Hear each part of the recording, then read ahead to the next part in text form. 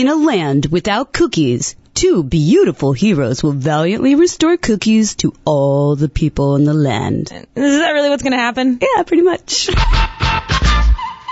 Okay, what she meant to say is, this is free cookies. Well, almost. This is the teaser for free cookies. Yes, precisely. That is a solid edit. Gotta keep you in line, and you're welcome. So let me try that again. This will be Free Cookies, a new podcast from ESPNW about sports, wellness, and pop culture. I'm Kate Fagan. I write for ESPNW and ESPN, and I do a few other shows like Around the Horn and Outside the Lines. I'm going to be doing the sports thing. And I'm Catherine Budig. I'm an author and international yoga teacher, and I will be doing the wellness scene.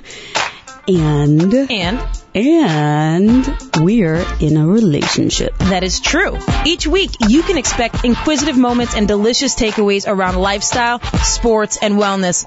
Plus, we're going to have fun. And we'll give you those free cookies, the unexpected delight of getting to know us and our guests, and maybe we hope yourselves, in a brand new way.